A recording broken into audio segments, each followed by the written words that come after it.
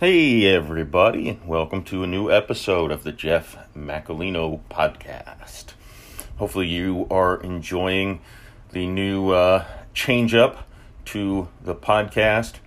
I'm not sure which episode this will be because I've got a cluster of guests. Fortunately for the podcast with guests, it looks like I'll be able to start recording them maybe a month or two even before they come out to you. But I'll try to keep relatively current as far as the solo ones that I do, so that my stories and material stay fresh for whatever is going on.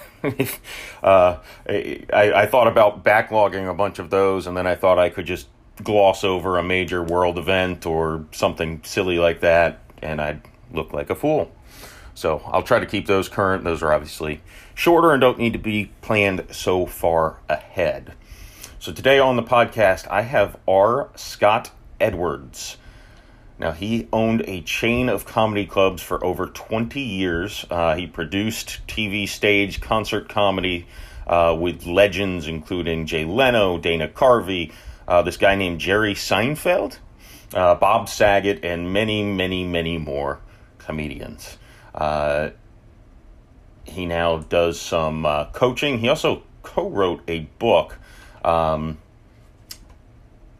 he actually sent me prior to this interview. Be a Stand-Up Comic, which has been a good read.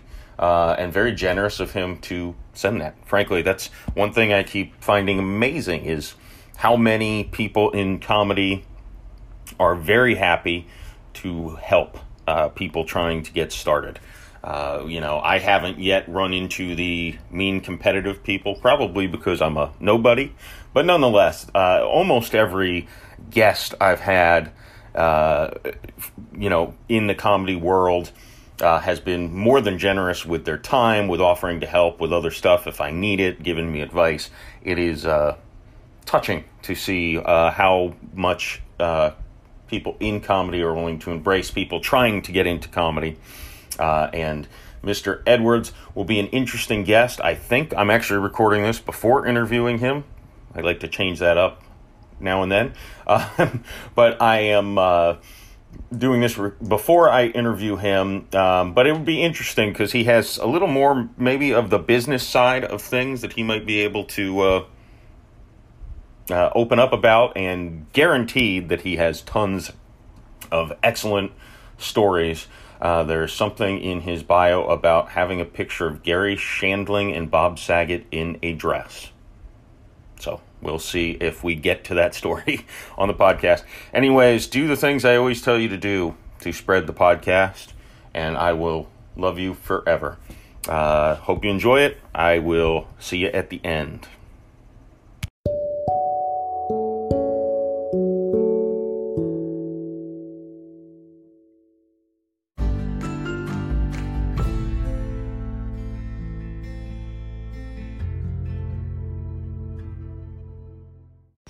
All right, now welcome to the podcast, R. Scott Edwards. How are you?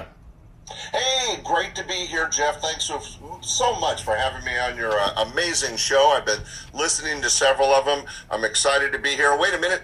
It's Scott Edwards. Thank you. All right, that's enough of that. All right, good. So the first time I've gotten a cheer during my podcast, and it wasn't for me. I was... Well, let's dive into your background. Let's start there. So you owned a chain of comedy clubs for over 20 years. Started my first club in 1980, long before you were born. And it was the 12th full-time comedy club in the whole United States at the time. I was very lucky. I was able to catch stand-up comedy before the real big wave. So when I opened, there was 12 rooms in the country. By 1985, just 5 years later, it was like Starbucks. There was a comedy club in every corner because every nightclub and old disco converted to comedy. But I was ahead of them and was well established by then. What was the desire to get into comedy? Or yeah. It's actually an interesting story in the sense that I had no desire at all. What it is I was selling life insurance and actually hated it. I was successful at it, but I didn't like it. I was a young man, 23 years old, selling life insurance, and there's no fun going up to people and saying, hey, you're going to die someday. You want to leave money to other people? But I ended up on vacation with my then girlfriend, soon-to-be wife, soon-to-be ex-wife, and we were down in Los Angeles, and my dad, who's got a great sense of humor, said, hey, you ought to go by the Comedy Store. There's a new satellite location just off the UCLA campus in Westwood. So we did. We went by, and that first night we saw Sandra Bernhardt, Dave Coulier, and several other acts. And I turned to my girlfriend and I said, man, we need something like this in Sacramento. How fun was this? And after the show, I introduced myself to the acts, and we started talking. I collected a few phone numbers, and the next day drove home, quit my job, went bankrupt to get rid of all my debt, and it took about 8 months to negotiate a space and open up. My first show was August 8th of 1980. Oh wow. So it's been a while. But yeah, but it was a lot of fun, and the good news was I was able to meet people like Dave Coulier, Bob Saget, Gary Shandling, these different people, and they kind of taught me the best way to run a club, which was to respect the talent, the artist, and I didn't pay him a lot, but we treated him well. And just to give you an idea of how lucky my start was, my very first show on August 8th of 1980, the opening act, making $150 for the whole week, was Gary Shandling. Wow. It was his first outside of his hometown of Phoenix road gig that he'd ever done. I had Peter DePaula as a magician in the middle. I used a lot of magic between the acts. And my headliner was none other than George Wallace, who is a world-class comic, had his own theater and show in Vegas for over 12 years. Very, very funny guy. And that was my first show, my first experience in comedy. And it was just an amazing, really lucky start. Well, that's what it seems like. It's a combination. Obviously working hard is important, but it seems like everyone needs a lucky break here or there. I don't think there are, I'm thinking this more from a comedian lens even than a comedy club, but I think the same would probably go for both. I mean, I would imagine if someone had the perfect plan to start a comedy club and it opened in March of 2020, they might have had some problems, even if they did everything right. Oh, yeah, there's a learning curve to everything, and I was so young. I was 24 at the time. I am a bit of an entrepreneur. This was actually my third company. I started my first when I was 17. So I had some idea of how to start a company, but I knew nothing about owning a club. And you're saying it's a bit of work, so if you don't mind me extrapolating, please. I was able to negotiate the free use of a banquet room for a big restaurant in the tourist area of Sacramento, but there was a ton of work because every day they would have a banquet. I would have to go in, break down the banquet, set up my comedy club, do the door, collect the money, seat the patrons, and then run on stage to be the MC. And then after the show, I had to break down my nightclub because they were going to do another banquet the next day.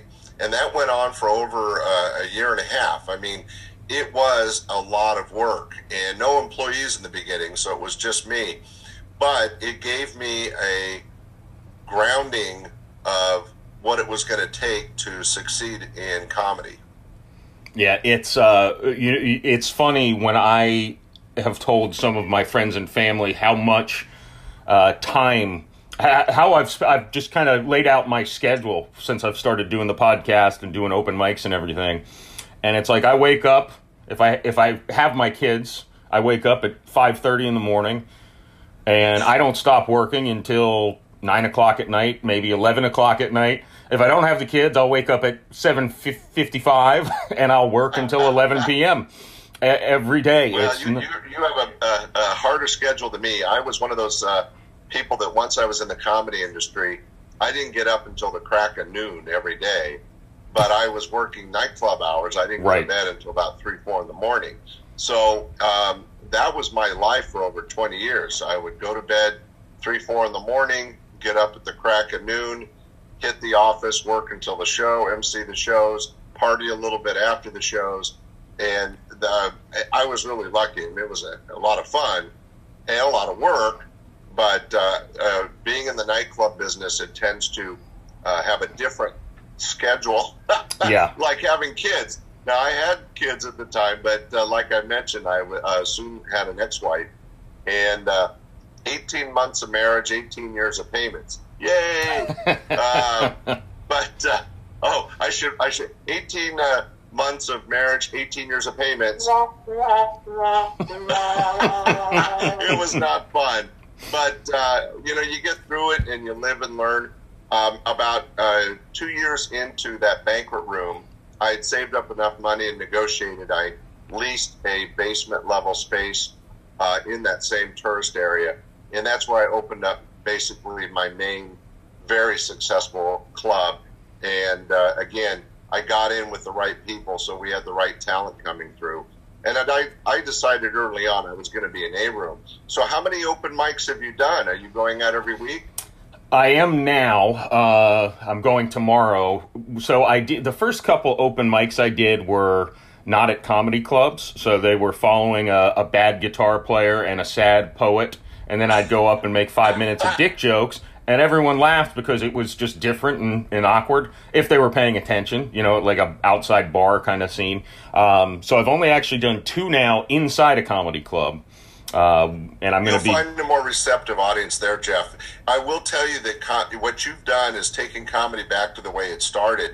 A lot of people don't remember because they're too young, but in the 60s and 70s, stand-up comedy was basically the intermission between either strippers or jazz clubs or jazz bands at various clubs. There was no pure comedy club at the time. It wasn't respected that way as an art form. And so, Shecky Green and Joan Rivers and some of those early stand-up comics would basically be the break between jazz bands or strippers at a strip club. And after the big boom in the mid-'80s and early '90s of comedy, where every Tom, Dick, and Harry thought he could have a comedy club, a lot of people like you were cutting their teeth and learning to build their set by playing to really difficult audiences. Restaurant or bar audiences are the hardest way to go, but a good training ground. Because once you get to a comedy club where a patron has invested money, paid a cover charge in the entertainment for the evening, they're going to pay attention. They're invested in the evening, and they want you to succeed. And those are situations that really can help you grow as an entertainer. So I recommend get on stage as much as you can, anywhere you can, and develop and write on a regular basis. Yeah, I had somebody pointed out, they're like, I ended up writing stand-up. I've been doing it for over a year now without performing it. So I've got books full of material that's like, I've got a lot in there, as opposed to someone who I was prepared to go up and when COVID broke out and everything got shut down for a bit. Right. It's been a rough year. It really changed the platform to work from, but you really have done the hard part first, because a lot of people have the personality or the interest to get on stage, and they get up there and they have nothing to say, and then they just start swearing or doing crazy stuff just to shock the audience. If you're a writer and you're good at it, you want to go through that material and take chunks of it, take it up on stage, test it out, decide what works, what doesn't work, tweak what you need to tweak. And sooner than other people, Jeff, you'll have a set, which in the comedy club world means you need about 15 minutes, which is a long time on stage, and build from there.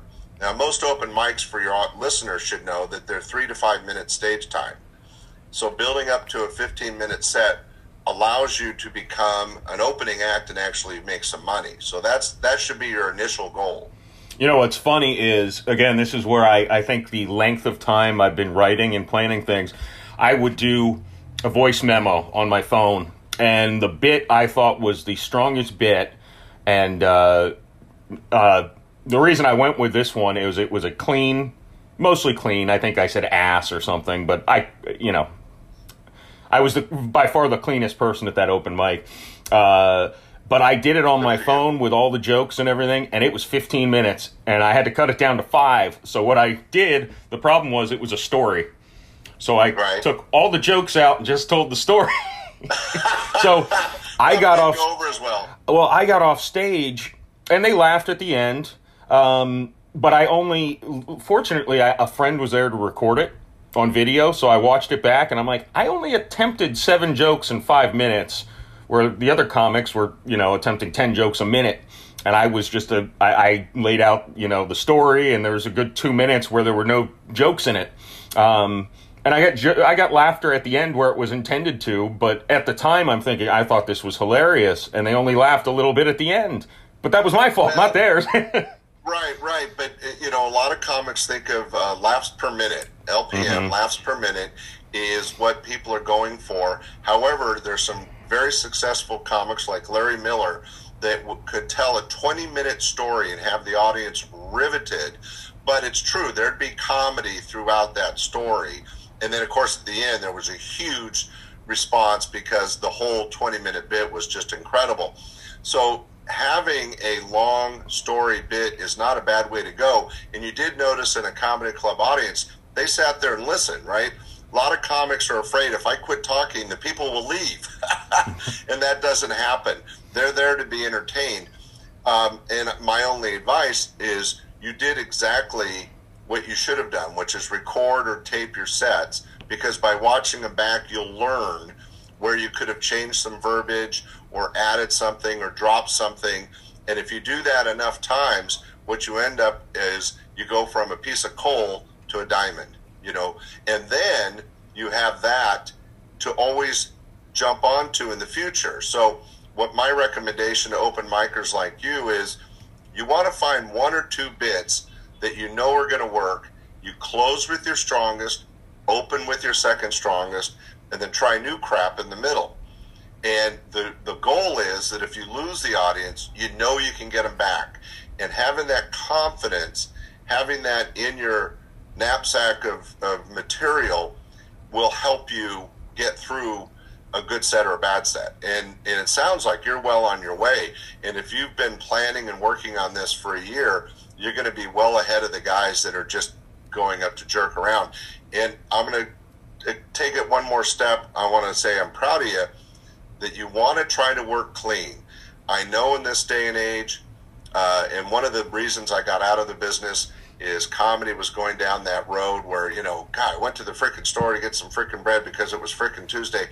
And yeah, the audience reacts because they're hearing a lot of swearing, but that's not humor. That's not funny. They're not going to remember you 2 minutes later.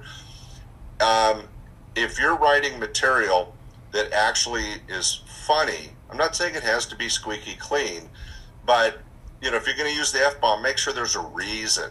Right? If you're going to do it, a guy named Jack Marion was one of the funniest guys on the road back in the 80s and 90s, and one of the filthiest, but he rarely swore. He was just talking about sex in a very intimate way, and very successful, very funny, and still didn't have to rely on, F-bombs. I mean, that's really the cheap out.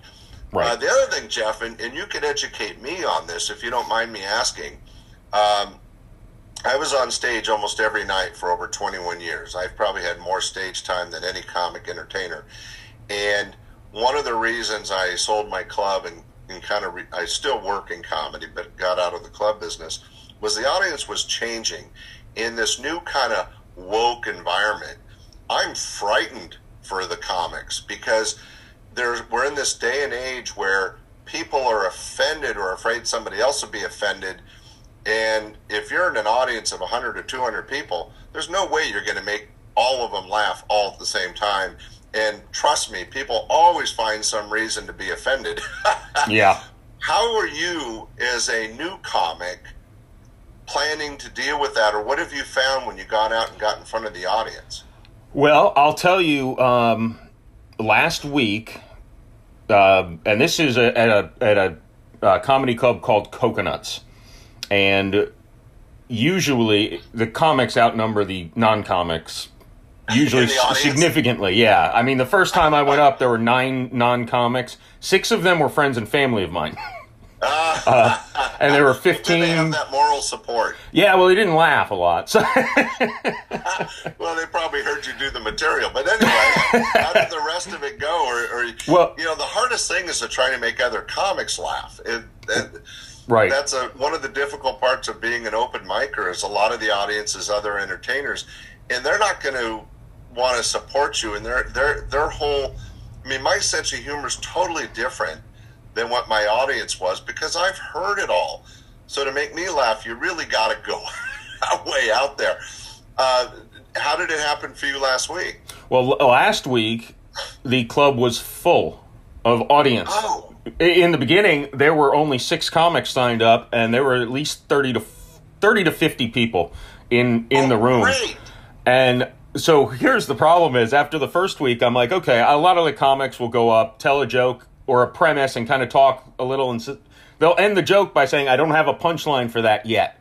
But they know that the material they said prior to that was funny. And they're not performing for paid audience. They're performing for other comedians who might see them at the bar later and give them some ideas. So I had a few jokes like that, including my closing joke. It was funny, but I didn't have a punchline to really hammer it home. So luckily, I was able to get in and out of it with the middle of the joke just being the punchline.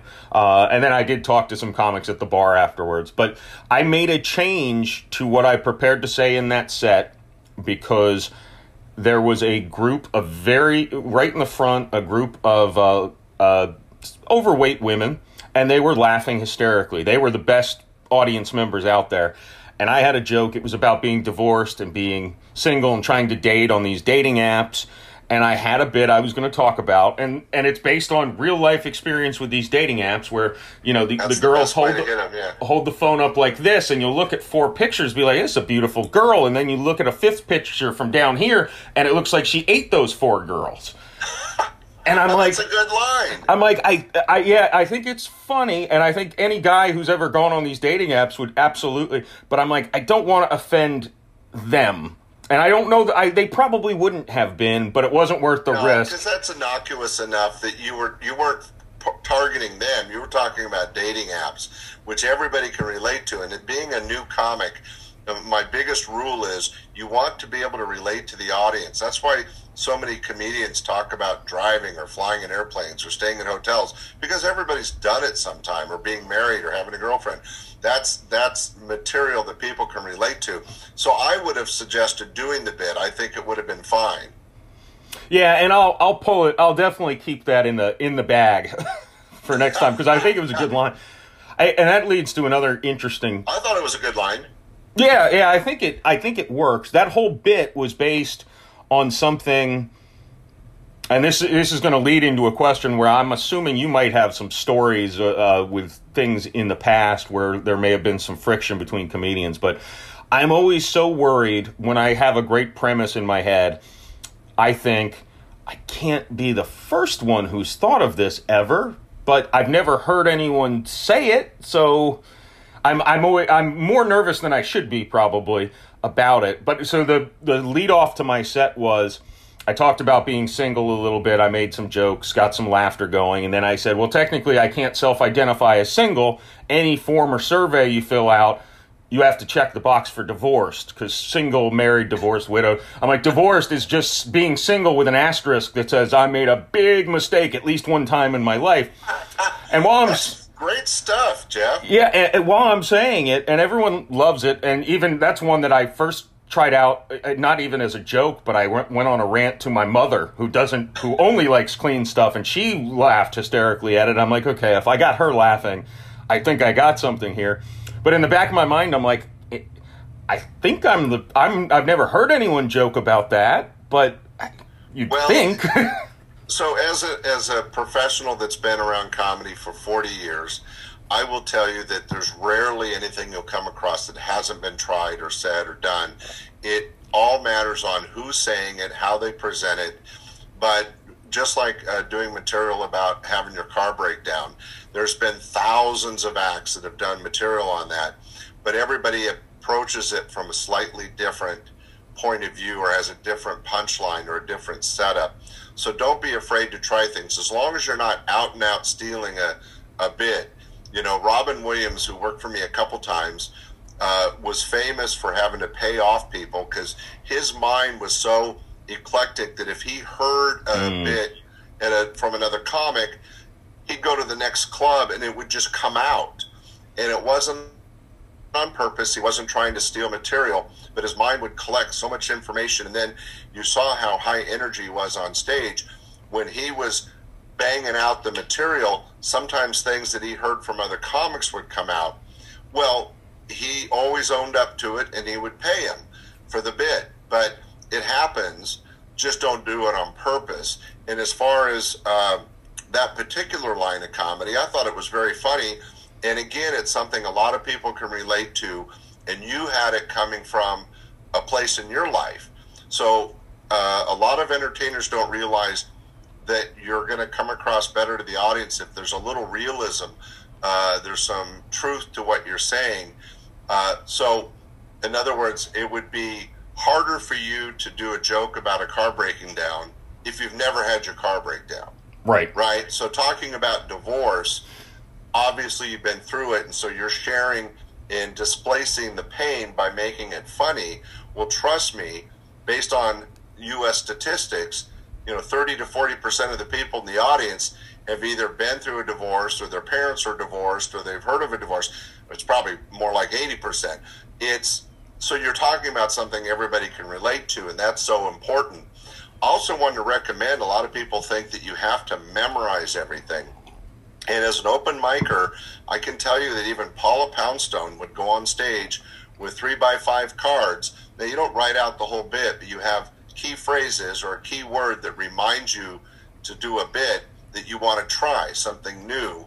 And you can set them on the stool up on stage with you, or you can actually hold them and say, hey, people love honesty in the audience. Hey, audience, I got some new stuff. Do you mind if I try it? They're always going to go, yeah, sure. And you could just read the jokes, and see what really works. And then when you're done, say, hey, man, thanks a lot. I'm gonna be that much funnier next time you see me. Yeah. I mean, people don't think you can do that, but it is okay. And unless you're on TV, there's no reason to feel like you can't try new stuff. I mean, I've seen somebody like Bob Saget, who can do hours of material, stop in the middle and say, oh, geez, I had a couple ideas. Let me try this. And they'll literally read them off and then go back into a set. So if Bob Saget and Paula Poundstone can get away with it, I think you can. Yeah, probably, especially in front of 9 audience members, 2/3 of which were my crowd. Well, I got to tell you, when I owned the club, some of my, we were open 6-7 nights a week, so there was plenty of nights that we would have small crowds, and our minimum was 10 paying customers. If we had less, we'd give them free passes and invite them back. But we did plenty of shows in the front bar and the front lounge to 10, 12, 14, 15 people. And sometimes those are the best shows because it's so intimate that the comics would literally just sit down and have a conversation with the audience, and funny things came out that weren't even a part of their show. And that's something I would also recommend to all open micers and to yourself, Jeff, is you want to develop that comfort level that even without material, you can interact with the audience. A great example would be, so, hey, what do you do for a living? And then, well, I work at a car wash. Well, that's soapy. I mean, oh, wait. That's a bad line.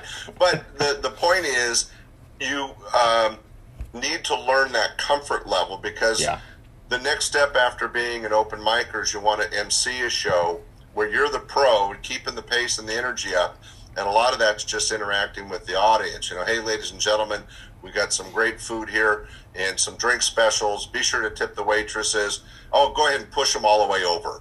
I mean, just little things that will keep the energy up and keep the audience attention. I should mention, if you don't mind me doing a quick plug, of course not. I have a podcast, Stand Up Comedy your host and MC. It's on all the directories: Apple, iHeart, Spotify, Pandora. Sorry. And I'm mentioning it because it's a great guide that could be helpful to people like you, because most of the shows are live stage entertainment from the famous and not so famous, but I also every other week interview a professional entertainer, and they all talk about their beginning and how they got started in comedy. And Jeff, what I think you'll find if you listen to 2 or 3 of them is that their start, and we're talking, the one that just launched yesterday was Will Shriner. He had his own show, a huge comic, huge actor, Will Shriner, very nice guy. But a lot of these people started just like you're starting now, open mics, emceeing, getting stage time anywhere they can, because that's how you become a pro. Yeah, and it's definitely the paying your dues and just getting stage time. It was easy in the head until you actually go up there. And it's funny, you mentioned earlier, you mentioned up 15 minutes is an eternity. And the funny thing is, I think I went up there as probably most stand-up comics do not do, open micers. And I thought 5 minutes went by in 10 seconds. I'm like, there's not enough time for me to do this. Which maybe is an advantage that I'm that way, because it seems to me. See, I think I was going to make a joke, but I thought no one in the audience will sympathize except for the comics. I was going to say, now I know how women feel when they have sex with me. 5 minutes seems like a marathon to one person, and the other person's thinking that was over really fast. So. Perfect, yes. But see, that's the kind of joke that would have worked, Jeff. I would have said that's a great way to get the attention of the audience, because everybody can relate to it. All men think we're marathon runners, and all women go, you're Mr. Quick Start, quick stop. But, by doing that and referencing how the time passes is real. And it's something that not only the other comics, but the audience can relate to, because when an open micer or an opening act goes up and they think they have 15 minutes worth of material, 2 things will happen, which is they work against each other. If you're really doing well, laughter takes time, and you want to stop and let the audience react. But also, especially when you're an open micer, you have that adrenaline going, and you tend to talk faster. And one of the things I mentioned in my book, Be a Stand-Up Comic or Just Look Like One, is slow down and pace yourself. Again, the audience won't leave, so no reason to rush through your material. It should be kind of like a conversation with 150 strangers. A little give and take, and at a good pace, and you want to enunciate and use the mic system.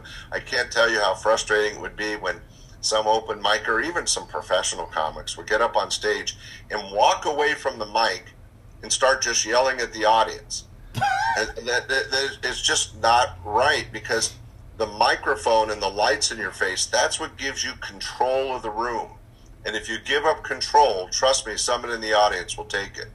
Yeah. And the last thing you want to deal with as an opening actor and as an open micer is hecklers. Right. Right, and so why open the door? Keep control of the stage. I don't think I would handle it well. Luckily, I haven't had one yet. But even last week, I said something about being single, and one of the women I mentioned, she responded like, "Yeah," and I had, which got a laugh, and I had no idea how to respond. I fumbled a few words out of my mouth that kind of didn't make any sense, and then I just went on with my act. Right. No, you just want to practice a little bit, getting quicker on your feet. And there's nothing wrong when it comes to heckle lines to using the old main stage. Hey, I don't come down to your job and knock the burger out of your hand, or take the mop out of your hand. I mean, there's different jokes, and if you listen to stand-up comedy enough, you'll hear all the professionals throw out some of the old standbys when it comes to heckler lines. But I don't like the entertainer to even give up the control of the stage. There's a reason you have the lights on you. There's a reason you have a sound system. There's a reason you're up there, and that is to get the audience to focus and listen and hopefully be entertained. But it sounds like you're off to a great start, Jeff. Congratulations. Well, thank you. Thank you. I, for as much preparation as gone into it, I feel like I should be starting out relatively well. It was... Well, just doing it is a good start, and if you read the book I sent you and get some practice in and formulate, outline your set before you go on stage, and then repeat. That's the other big mistake in open micers. They think they have to do new material every night. No, it's a new audience every night. Right. The gift of the pros have is that they'll tell a joke they've told 1,000 times, and yet it sounds like, oh, I just thought of this.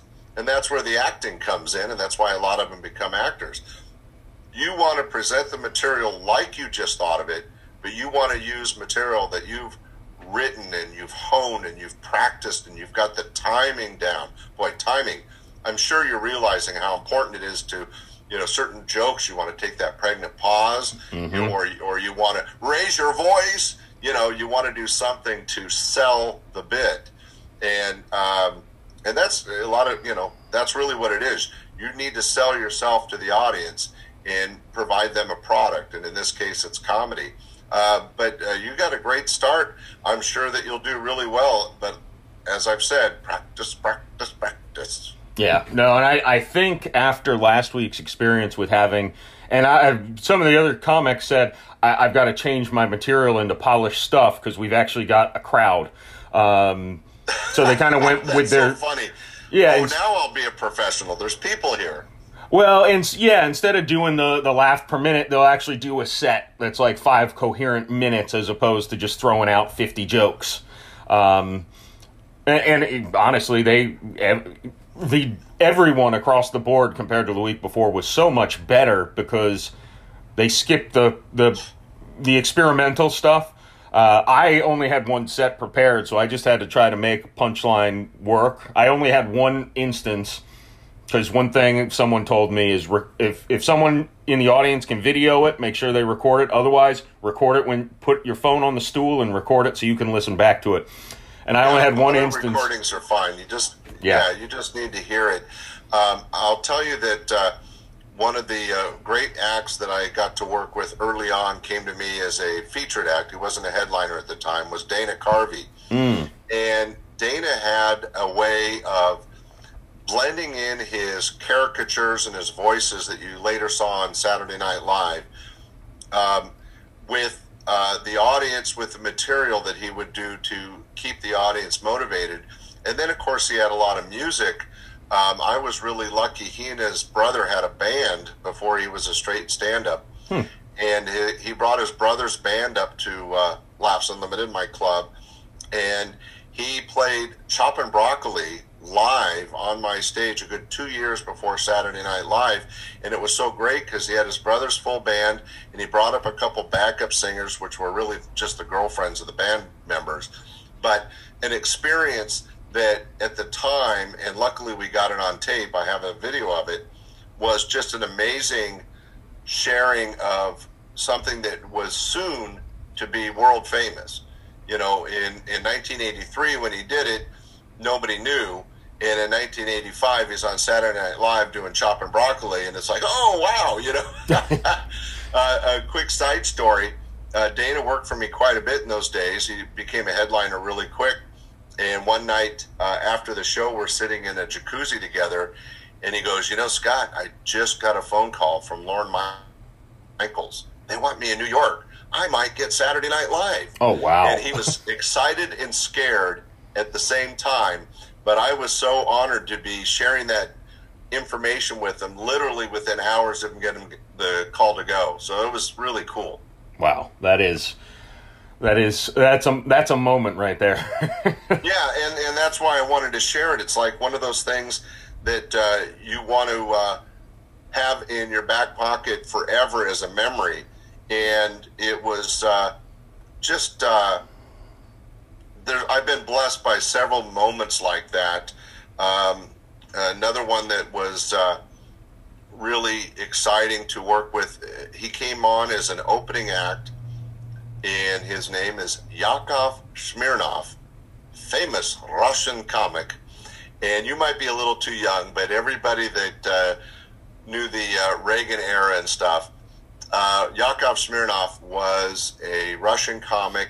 When he worked for me, he barely spoke English. He was an opening act. He used to do comedy on the cruise ships in the Black Sea of Russia. Came over to the U.S. and literally learned English by watching television.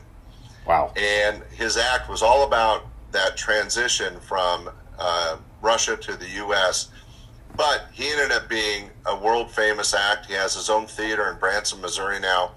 But Yakov Smirnoff got to start as an opening act on my stage, and being able to work with somebody like that and see him grow to the success he had. He performed for several presidents, did the correspondence dinner for the president. I mean, very, very talented guy. And to watch that grow from just coming off the ship from Russia was exciting. Yeah, I bet. Well, hopefully in 10 years you'll be telling this story. I think that's definitely, wait a minute. Yes, I had a chance to meet Jeff before he was Jeff, you know? Yeah, his hair was really long. That's so true. No, but you know, those things happen. You never know who's going to make it or not make it. I can list several acts that I think are amongst the funniest, cleanest, and they've had great 30-plus year careers doing stand-up comedy, but they never got that break to become famous. You know, I was able to work with Leno and Saget and Coulier and Carvey and Poundstone, and I can go on and on and on, Robin Williams. And we all know those names. But there's some very funny guys, Larry Wilson, comic magician extraordinaire, Steve Bruner, Tim Bedore, Tom McTeague, that all have had amazing careers, made a good living in comedy, but they're not household names. It is really true. Only maybe 0.5% become so famous that you can say Leno and everybody knows who you mean. But I got a chance to work with literally dozens of people as funny as Leno that just don't have all his reputation. Although he was amazing to work with. I used to do a once-a-year concert on Thanksgiving Eve with Jay, and like the opening act was Jerry Seinfeld. I mean, these were amazing concerts back in the mid-'80s. And Leno, one time, we had a sold-out theater, over 2,000 people, did an hour and a half of material without stopping. I mean, it was just incredible. Wow. That's true professional. And he still goes on stage. He and Seinfeld still do regular gigs at comedy clubs because they love the art form. Yeah, well, Leno is someone who gets brought up by a lot of people I talk to. As really? Yeah, it's interesting, and I don't want to forget. So I'm breaking the chain of topic a little bit, but I don't want to forget. So Robin Williams was. When I started getting into listening to stand-up comedy, I listened casually as a teenager and everything. It was in my early to mid-20s when I started listening, and I would go listen to old Robin Williams stuff, and just, it would kill me.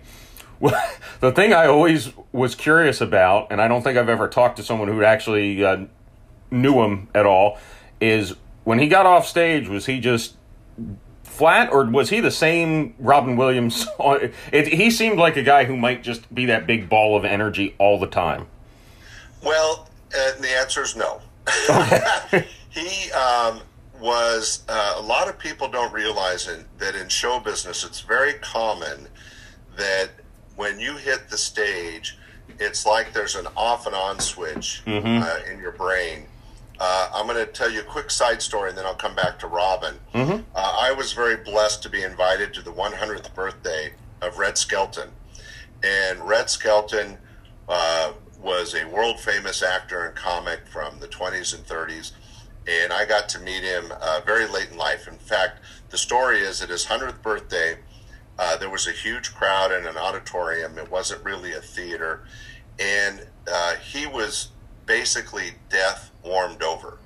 and they wheeled him out in a wheelchair, and his assistant wheeled him up, and the microphone was to his right, and they're talking about his amazing history and his movies and what energy and comedy and humor Red Skelton had brought to America over several decades.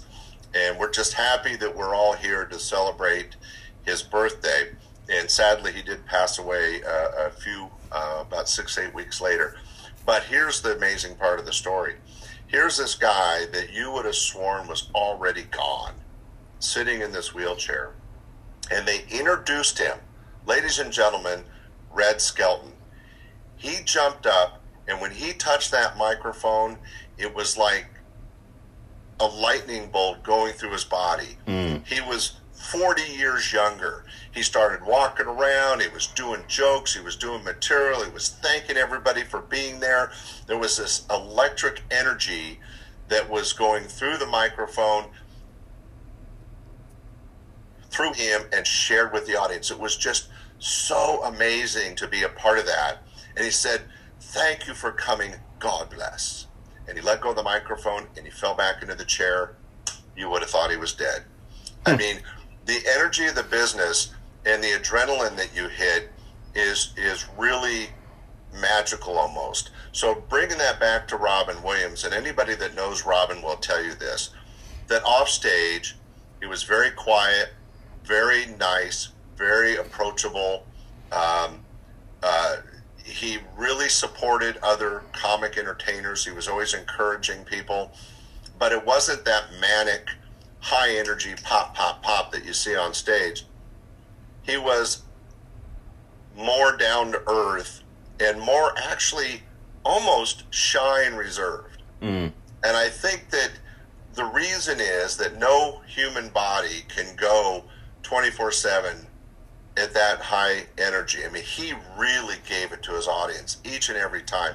In fact, one of the times he played my club, he had just done a concert downtown, and he had been on stage for over an hour, left that theater, came over to my club, and for free jumped up on stage and did another hour with my audience. Wow. He just loved stand-up comedy, and he had the energy when he was on stage that you saw in all his movies and comedy experiences. But the minute he got back in the green room, it was like, wow, that was great. Thanks for having me. And, like thanking me for giving him stage time. And I'm like going, no, this has been amazing. I'm all jazzed up as a producer. I mean, have somebody like Robin Williams drop in on your show. But hopefully that answers your question. Yeah. The energy on stage, you're sharing with the audience, and the audience shares back with you that energy. And whether you're a novice or a true professional, once you get comfortable up there, you'll feel that energy, not only in yourself, but you'll be getting it and giving it with the audience. It's a magical art form. Yeah, no, and that's one other thing that jumps out to me. Even as you were talking about Robin Williams, but I've said this multiple times on my podcast. Anytime I've reached out to anyone involved in comedy, I've gotten a few non-responses, I guess, but for the most part, anyone I've reached out in the comedy industry not only is happy to be like, yeah, sure, I'll give you some time, go on the podcast. They'll give me things like sending me a book. They will say, hey, if you ever need advice on anything, email me, call me, or just it's amazing how supportive it seems. And you may have stories to contradict that. When I think maybe comedy is very inviting to the newcomer. Well, I think it's a community. And just like any community, the vast majority of those people want to support you and want to see you succeed. There's always going to be a prima donna here or there that could care less, and there's even a few that might find you threatening or competition. But the reality is, especially amongst the professionals, is we're all in this together. I mean, one of the best communities for entertainment is in Las Vegas, and there's like a whole different world that the tourists go to, and they see the shows, and they see Cirque du Soleil, or they go see Amazing Jonathan at a theater, or some other big name act. But when the entertainers leave the theater, guess what? They all go meet at some restaurant and have a beer, or they're all sharing an experience or a material, or asking questions of each other. Whether it's a dance troupe or a comedian or a magician, there's a separate little world that the public doesn't see. And in the comedy, it's the same. When you go to LA and you're at the Comedy Store, at the Improv, or you're in New York, and you're part of the audience, you see the entertainer on stage and then you leave. Well, that entertainer, before and after the show, is back in the green room or back in some bar hanging with the other entertainers. And what are they talking about? They're talking about the business, Right. or their material or situations they've had. So I'm not surprised that you had people trying to support you, at least in the most part, because it is a community and they want to see you succeed.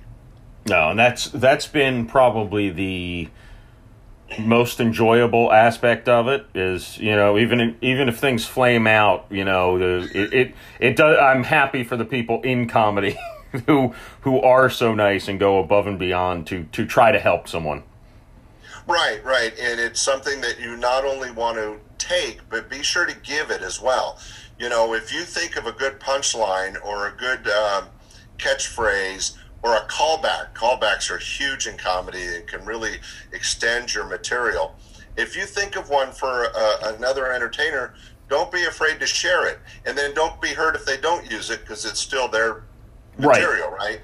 But if you offer an idea, you're not hurting yourself. They're not competing with you. That you're all in it together kind of thing.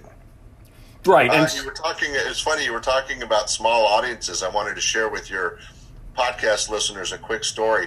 I was mentioning how sometimes we would do shows to 10 or 12 people. And I was one time, this is early in the 80s, and everybody knows Gary Shandling. He had the Larry Sanders Show throughout most of the 90s. He had the Gary Shandling Show itself later in the 80s, and famous for the Tonight Show and many other things. Gary Shandling was on stage as a headliner at this point, and we had a small group of about 15, 20 people, and somebody got up and went to the restroom. And just because Gary got the whole audience to go with him, and they followed that person to the bathroom, it happened to be a guy, and they crammed about 10 of the people, and the rest of the audience were in the hallway, but Gary and about 10 of the audience went into the restroom while this guy's trying to do his business, and just kept doing jokes. He wasn't making fun of the guy, but he was making the joke that the audience was so small he couldn't afford to lose somebody. So we're all going to go together. And it was another really funny memory that, in fact, that's the only time it had happened in the history of my club, but was really exciting and interesting, and shows you how even a big star like Gary Shandling, all they want to do is relate and entertain the audience, and whatever that takes. If it takes taking them to the restroom to do material, that's what we're going to do. What a boss move that is, too. Oh, yeah. I mean, again, he was really good. So, yeah. I mean, he had the authority on stage to make that happen. There's some comics that may not have been able to pull that off, but he was a genius and a great memory. Yeah, no, that's one thing I read that I promised I wouldn't forget, and I almost did. The picture of Shandling and Saget in a dress. What's the story there? Yeah. Well, that's kind of funny. I still have the pictures. I need to post them on my website. I haven't done that yet. I do have a website, www.standupyourhostandmc.com. And there's great pictures of all these famous entertainers we're talking about, a lot of headshots and other memorabilia. You should check it out. But so my club was in this tourist area in Old Sacramento, Northern California, and right around the corner was one of those old-timey photo places where you could go in and dress up as a cowboy or an old-timey lawyer or a prairie woman and get a picture taken. A lot of families do it.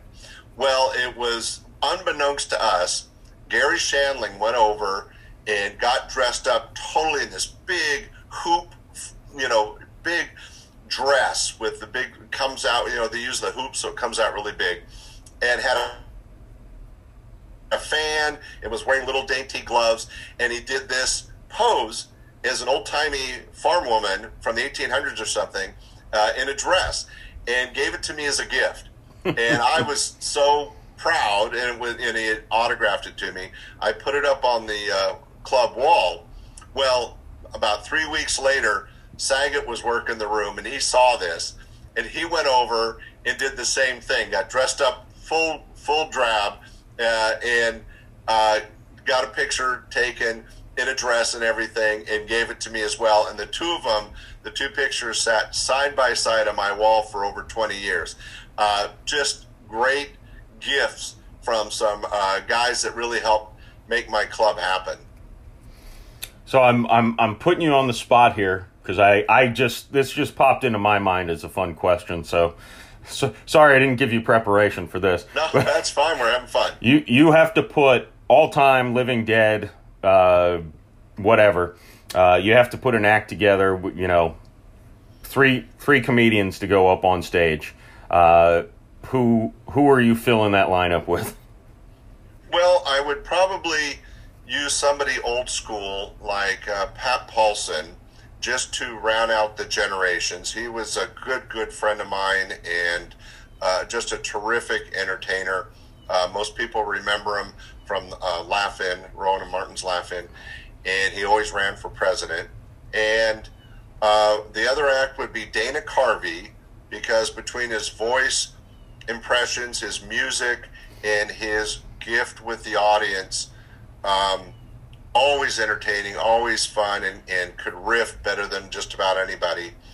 I think the closing actor, and even though, there's really no way to answer that, Jeff, because there's so many funny people Right. I work with, and I wouldn't want to step on any toes. But one of my personal favorites is a guy named Larry Miller. Now, if I showed you his picture, everybody out there in podcast land, Google Larry Miller, and you go, oh, that guy. He was in the movie Pretty Woman.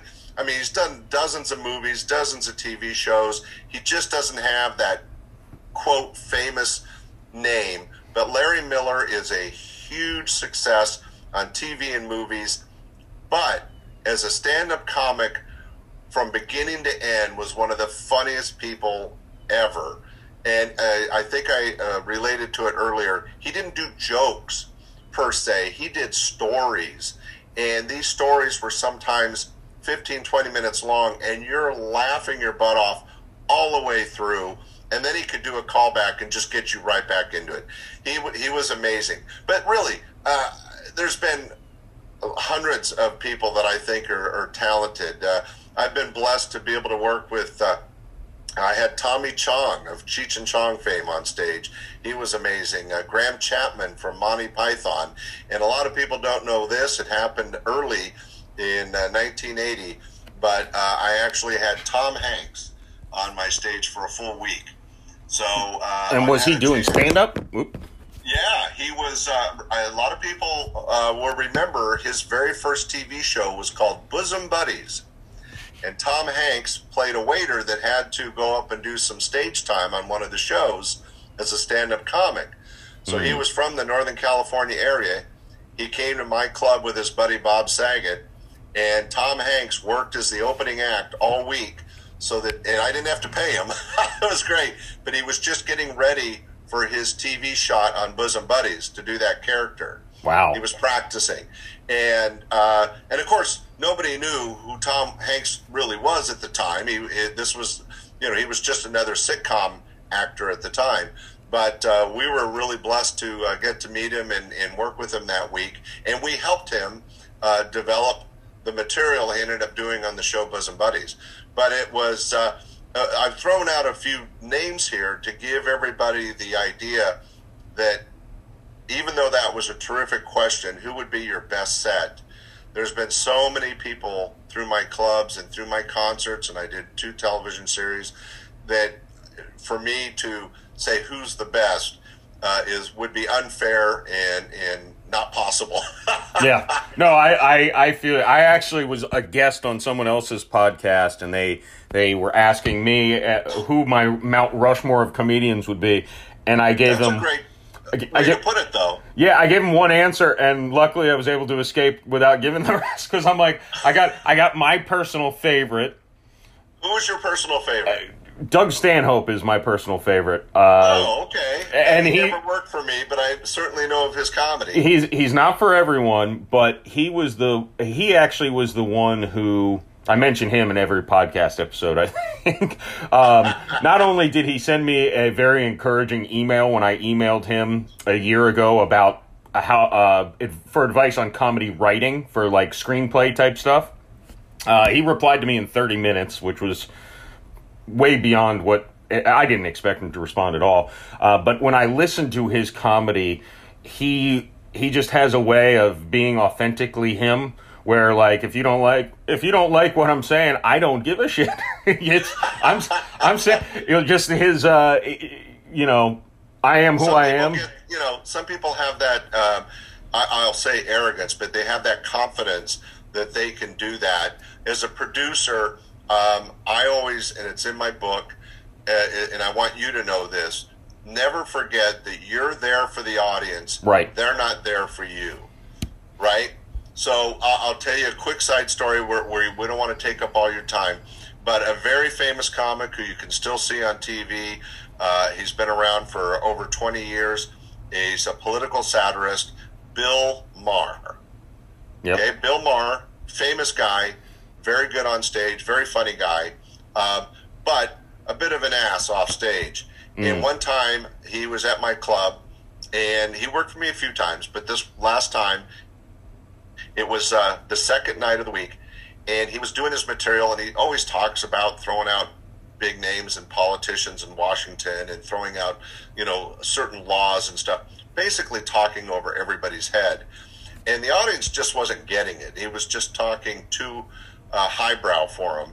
And he stopped and said, "You know what? You're all stupid here in Sacramento, and I don't know why I'm bothering," and walked off the stage. Oh, God. I fired his ass that exact minute, and he never worked for me again. And he's one of only 2 acts in my 40-plus year history of entertainment that I fired.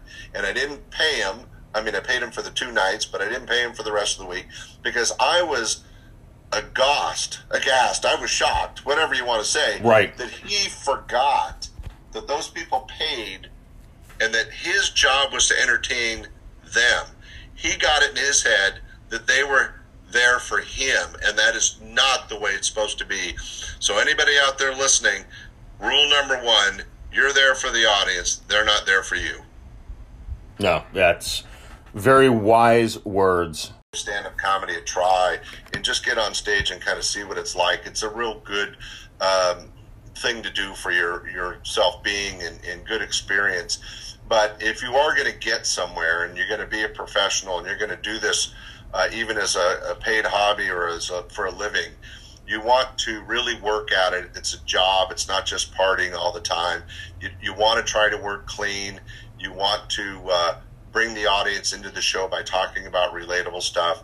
And if you really work at it like you have with your writing, Jeff, very professional of you. Keep going on the writing. Keep drawing that material on stage. Hone it. Practice it. Tighten it up.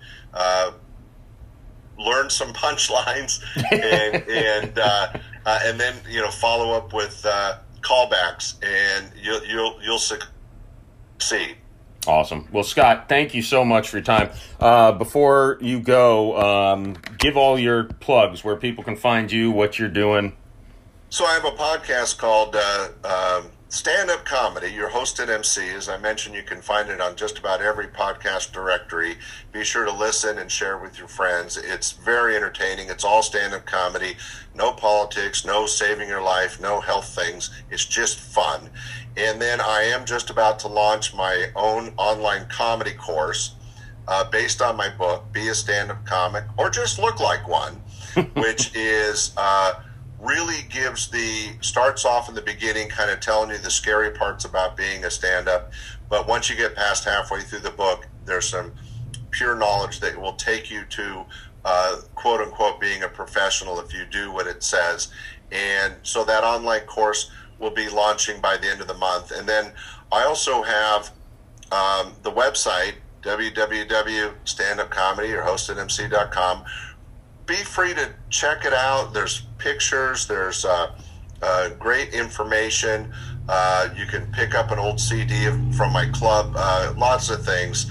And then the last thing, which is going to be a little bit more time, but it's kind of exciting, is I own video of a lot of these famous acts before they were famous. And I'm going to make that available. The video archive will be coming out. And it's, if you like stand-up comedy and you want to see people like Dana Carvey doing Chopping Broccoli live on stage years before it was on Saturday Night Live, this will be your opportunity. Wow. Yeah. But thanks for letting me get some plugs in, Jeff. I just really want people to know that life can be tough, but if you find a way to laugh, it makes it a lot better. Amen to that. Amen to that. Well, Scott, I really appreciate your time, and had a great time chatting with you. Oh, thanks so much, Jeff. You guys, you're doing a great job. I'm really proud of you for getting on stage and doing your podcast, and just keep it up. You'll succeed. All right. Thanks so much, Scott. Bye.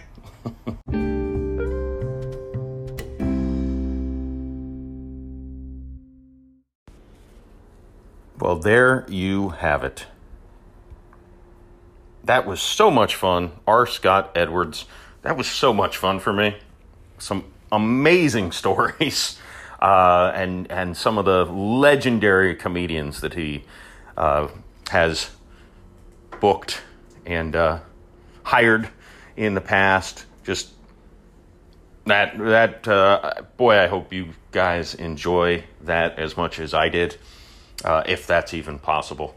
And again, I've mentioned this before. He also talked to me afterwards, wanted me to stay in touch. And, these are good guys. I brought it up in the podcast. And, he talked about the comedy scene really being a community. It's amazing how many people who have no reason to give me the time of day have not only agreed to come on the podcast, which, you can say they're maybe trying to promote their stuff. That's fine. But before and afterwards, they are so helpful and kind with their time. They're always very positive and encouraging. So anyways, I hope you enjoyed today's journey. And, if you are a fan of comedy, you absolutely will have loved some of these stories. The Dana Carvey in a hot tub story, I was afraid where that was going, but it went a very, very fun way. But, all right, I'm going to wrap it up. You've heard enough from me today. Thanks again to R. Scott Edwards for coming on the Jeff Macalino podcast. Remember to do all those things that I forget to remind you to do. But really, can you do me one big favor? If you have an iPhone, go give me a 5-star rating. It takes literally 7 seconds. Just go to where you can search on your phone and type in podcasts and click it, and then type in my name and scroll to the bottom, and it will say rate and review. If you write a review, I'll buy you a drink next time I see you, if you can prove you're the one who wrote the review. See how generous I am? I'll spend like $8 for 8 seconds of your time. Made that offer before. I kid. All right, I'm signing off. Till next time, peace.